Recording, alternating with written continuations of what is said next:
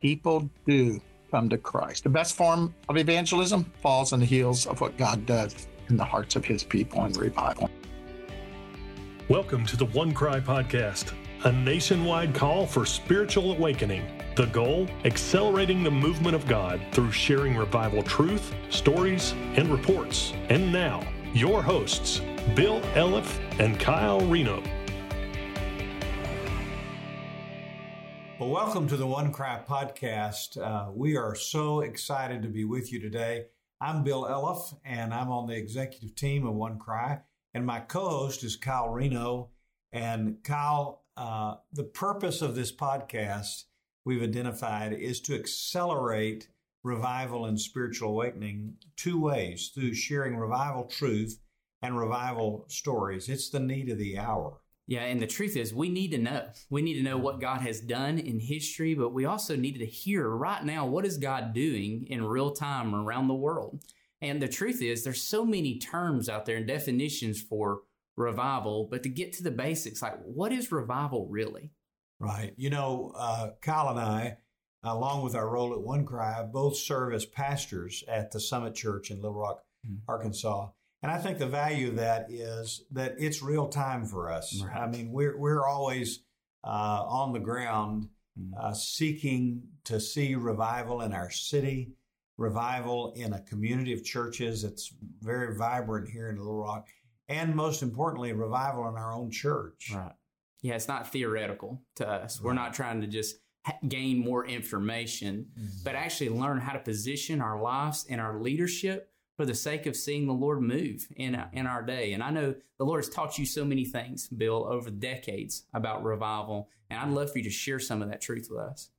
You know, one of the things that's important to realize is the cycle of revival. And so if you could just imagine a circle, and up at 12 o'clock is the church really walking with God through human history.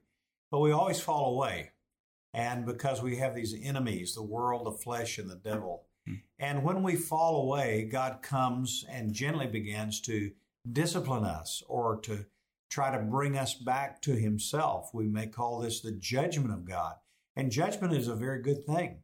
Judgment is like pain to the human body. I mean, when I put my hand on a hot stove, I'm grateful that I have that God-given sensation of pain so that it won't cause further damage. So God brings this discipline or judgment. And then down at the bottom of that cycle, you'll read all through Scripture a little phrase, and it will say something like this: and all the people cried out.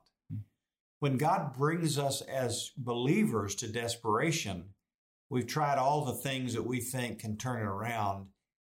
Finally, we just turn our face towards heaven and we just cry out to him.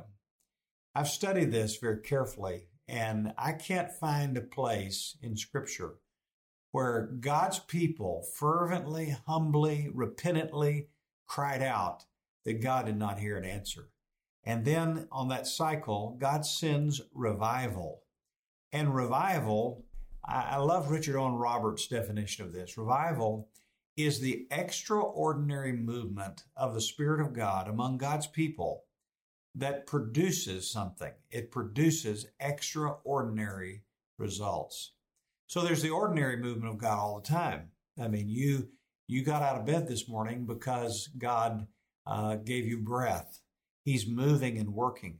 But the extraordinary movement is when God does something beyond the norm, something that is recognizable and visible, manifest. We call it the manifest presence of God. So on that cycle, God sends revival to his church. And then the next thing on the cycle is his ultimate agenda, and that's spiritual awakening among the lost. That lost people are awakened by God's Spirit and through the witness and testimony of his revived church, and they come to Christ. In fact, Jonathan Edwards of the First Great Awakening said that everything is accelerated in times of revival and spiritual awakening. Now, we've had in our history, although most people don't realize this, every 30 to 60 years, we've had a nationwide movement of revival. The First Great Awakening in the 1730s, the Second Great Awakening in the early 1800s, the Great Prayer Revival of 1857 and 58, then the Welsh Revival in 1904 and 5, which really was a worldwide revival and dramatically affected the United States. And about 60 years later, around 1970, the Jesus movement, which was, most historians believe, was aborted in its fullness because the church wouldn't really accept what was happening. But what this means is that now we have very few people who have been in the midst of a great, full, nationwide revival. And that makes our prayers weak. And that makes our faith very small. And so I think it's important to understand and to get a little bit of a grip on what revival really does. Let me just mention 4 things. First of all, revival revives the church. The word revive means to bring to life again, right? So let's say it like this. Let's say that you heard this podcast today and your heart was stirred and you said, man, I don't know what I can do, but maybe I could just get with some people and begin to pray for revival. So you got a little room and you advertise. You said, let's meet at noon every day, or maybe just noon on one day of the week. Let's meet on Tuesday and let's just pray for revival. You advertise it. Nobody showed up. Then maybe one came and another. Finally, there were 6 people. You said, well, this is good. Do you want to do this again? They all said, let's meet next Tuesday. The next Tuesday, 20 people came. And you thought, well, we're making some progress. And the next Tuesday, 100 people came. Now you would think something is happening, something extraordinary. And then let's just say that you decided to meet every day of the work week. I know this is just a fictional illustration, but then you said, let's just continue to meet. And in about 5 months, 50,000 people were meeting every day for prayer. Now you just say, well, that's impossible. That would be extraordinary. Well, that's exactly what happened in the 1857 revival with Jeremiah Lanphier. You can't credit that to any man. But what happened was people began to cry out, and God brought his church to life again. The second thing that happens is that God saves the lost. Now, no man can save a lost person. Only God can do that. We witness, we share the gospel, that's our part. We pray. But the record of what God has done in times of spiritual awakening is just phenomenal. In the first Great Awakening, 15% of the entire population of the United States came to faith in Christ. 15%. And just think about that. Do the math on that in your city or your town, and think about how it would change your city if over a course of 2 years, 15% of the people came to faith in Christ. Jonathan Edwards said in Northampton, Massachusetts, where he pastored, that the pastors could not identify a single person who was lost after the revival, single adult. That same thing happened in Atlantic City, New Jersey. They said that we can't identify a lost person in the city anymore. That's just extraordinary, isn't it? The extraordinary movement of the Spirit of God that produces extraordinary results. And the result of that is, thirdly, it transforms the culture. A pastor of St. John Wood's Presbyterian Church in Wales said after the Welsh revival that God did more in 9 months to transform their culture than centuries of legislation could produce.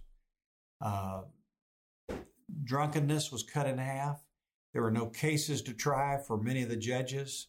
The one police precinct, they formed a quartet, and they said, we got to go where the people are. And so they went to the revival, and they would sing in the quartet. I mean, the stories, all true, very identifiable sources on these, are just unbelievable. When you think about the Second Great Awakening in 1800 to about 1825, Mark Knowles, a historian Notre Dame says that moment in American history was the greatest transformative moment for good before or since. Hospitals were began, universities started, 1,000 churches began during the westward expansion. Just an extraordinary transformation of culture. And I don't think I know anybody who didn't want the culture transformed. And finally, it accelerates missions. Now, if you love missions and our passion to see every tongue, tribe, people, and nation come to Christ, then you ought to pray for revival. Because I can illustrate this to you if I have the time, but every great major missions movement came out of seasons of revival. The Haystack Prayer Meeting, the Modern Missionary Movement with William Carey, all came out of times of revival. Names that you know, like J. Hudson Taylor and George Mueller, who greatly fostered missions in China, all happened out of the seedbed of revival. And the reason is that during revival, the church's heart returns to God's heart. And we feel about the world what God feels. And, you know, he so loved the world that he gave his son, that whoever believed in him would have everlasting life. So I think, Kyle, when we think about what revival is, it's this extraordinary movement that is unexplainable apart from God. Yeah, and you just hear those stories. It builds my faith, just seeing what God's done in the past. And I know there's others out there. Actually, a friend of yours, Byron Paulus, who's the founder of One Cry, who really has his finger on the pulse of what God's done in the past, but also what's happening right now. So we want to take a few minutes to hear you interview him about those very things. Well, we're so excited today, and I'm personally excited to have my dear friend Byron Paulus with us on this first podcast to interview, because Byron has been for over 46 years, has been with Life Action Ministries, which is the largest ministry, I think, in the country, solely devoted to revival and spiritual awakening. And God has used Life Action in so many ways. And Byron, you've been right at the heart of that. And I know several years ago, you just had a passion for us to do more. And One Cry as an initiative came out of that. And this One Cry podcast has now come as a part of that. So tell us a little bit about what One Cry is and why we're doing this. Yeah, well, thank you, Bill and Kyle. What a joy to be entering into this whole new venture together. And you're right, Bill. It was about 10 years ago. I got away just to be able to seek the Lord because I knew our nation, even after 40 years of this organization pursuing God for revival, was further away from God than we were then. And so I said, Lord, what is it? We need more. And so that's when One Cry was birthed. That was the birthing room when I just said, Lord, what is it you may want? And I think, Bill, the key thing that came out of that is we can't do it alone. I was in Acts chapter 2, and I was just meditating on the outpouring of the Spirit of God and thinking, oh, God, if you do something, I don't think there'll be another Pentecost, but there's echoes, right, of Pentecost. And so it was in that context of seeking God for more in Acts chapter 2, the Lord just put on my heart, there needed to be a broad nationwide call for spiritual awakening, broader than any one ministry, any one organization. And so in that little birthing room, it was like the Lord said, Byron, believe me for intercessors, believe me for those that would just be seeking God with all of their heart. Believe me for voices that would go tell the incredible hope and stories, really, of what God has done, is doing, and can do, which is part of what this podcast is going to be all about. But then also, believe me for partners, other leaders, other ministries, pastors all over this nation that would unite together, because God blesses in a special way when brethren and leaders are united together. So that was kind of the birthing room, Bill. And my passion and heart is that God would just bring us all together with that one, I believe, divine goal in the heart of God, revival and spiritual awakening. You know, I know the title, One Cry, automatically makes everyone think, well, this is just about prayer. Yeah. And it is foundationally that we would unite in one heart cry for revival, but it's so much more. I mean, we have a deep passion to, uh, I've often said it's kind of create a virtual highway across the country Yeah. with easy on ramps so people could get materials and training and development and things ready at hand. Because I think people don't understand what revival and spiritual awakening Hmm. really is. Hmm. What would you say is the definition of revival and spiritual awakening? Well, I do think that's such a critical question. And I even want to preface it with this that hopefully our viewers, listeners, Bill, will have a desire to truly understand what it is. Because I believe what has happened in the last 5 to maybe 8, 10 years, the whole uh, passion for the activity toward the crying out for revival has moved from the back burner in our nation almost to the front burner, at least edging up to the front burner. So people are proclaiming the hope. People are turning to that as our one hope and solution. So what is it we're turning to? I mean, when we say revival, what is it we're really meaning? When you hear your pastor talking about today, and maybe he's never talked about it before, and you hear there's movements of prayer to that end, which there are many now. What is it they're praying toward? So there are so many over the years, Bill, that have really stuck in my own heart and thinking. Duncan Campbell used to say, revival is falling in love with Jesus all over again. And we Oh, know there in Revelation that that's so true. We return to our first love. I love, I think it's Ray Ortland who wrote a book, and he said revival is the intensifying, the multiplying, the magnifying. Then I added the glorifying work of God, accelerating work of God, he says. And I love that. I love what Richard Owen Roberts, an extraordinary movement of God that produces extraordinary results. Then one more, Bill, that, and all this kind of gives to me a kind of a definition in all these quotes and understanding of others, both historically, but also biblically. And but a longer one that the founder of our ministry used to say, it's a moving of God's Spirit through the power of His Word to mm, the hearts of His children that resurrects to new life areas that have been lying stagnant, dormant, or out of balance. And it results in a fresh, new love and obedience to Jesus Christ. Now, on mm. a personal level, really even at church level, you break that down, it's a movement of God's Spirit. It can't be manufactured or produced or manipulated. It's a movement of God's Spirit. But true revivals is through the power of His Word.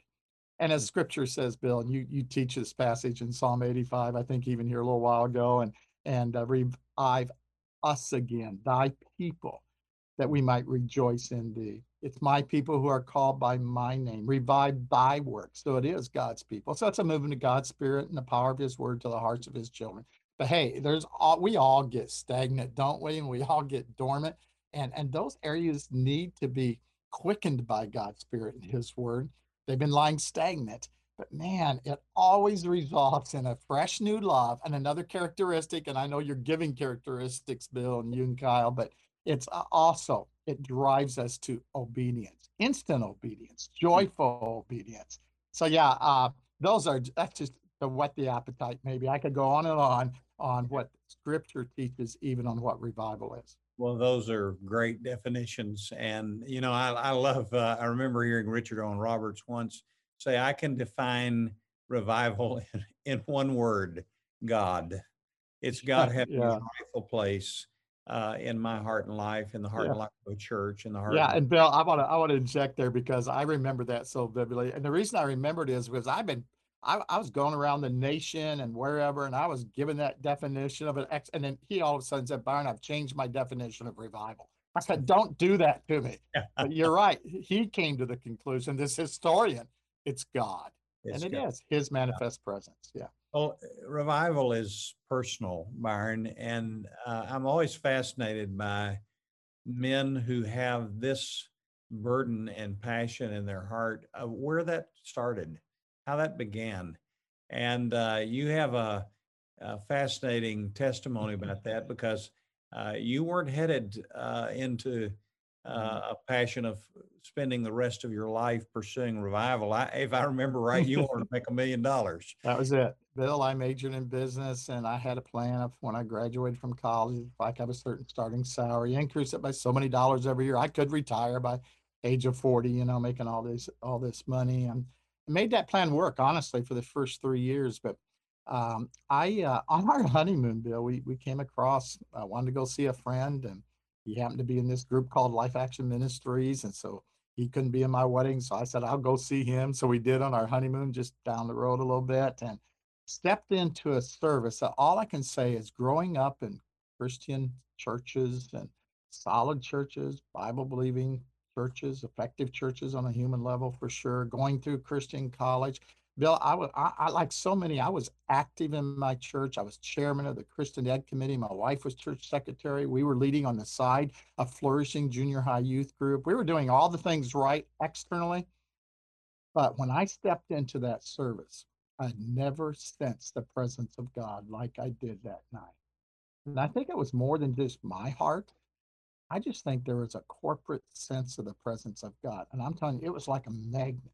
I Mm, couldn't define it. I didn't know what it was. I didn't even call it a presence of God. All I knew, which mm, goes back to the founding of, I wanted more. And mm, so I became a groupie. I was like a magnet. Wherever they were, I showed up. My wife and I showed up. We would sit around on Saturday nights, invite our friends to listen to this little thing called Life Action Revival Hour, because people were sharing with brokenness what God was doing in their lives around the radio. I mean, it's just like, let's huddle around. Is this real? Can people be that authentic? Can God be that real? mm, All that to say, I was invited then to come, and I said, how much will I make? They said, nothing. You'll raise your support as a missionary. And I just thought, man, I'm not going to retire by the time I'm 40 making nothing. But we decided to come for 1 year. I wasn't going to raise my support as a missionary. I was too proud. I would live off our savings account. But that first week, Bill, once again, I just sensed God, whatever it is, I, I, I wanted it.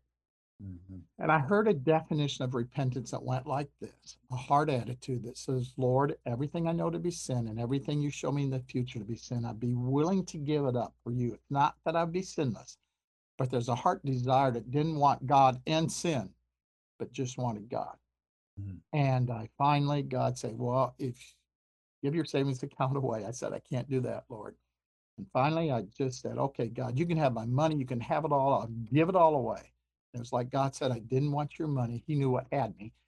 I wanted you. And I repented and gave my heart to Christ that first week. mhm. And Wow. that 1 year has turned into what, 46 years, almost 47. But I think what's remarkable about that is when you get in the presence of God, uh, and a walking an aisle at age 9 didn't do it for me anymore. I Mm, knew that was an alibi.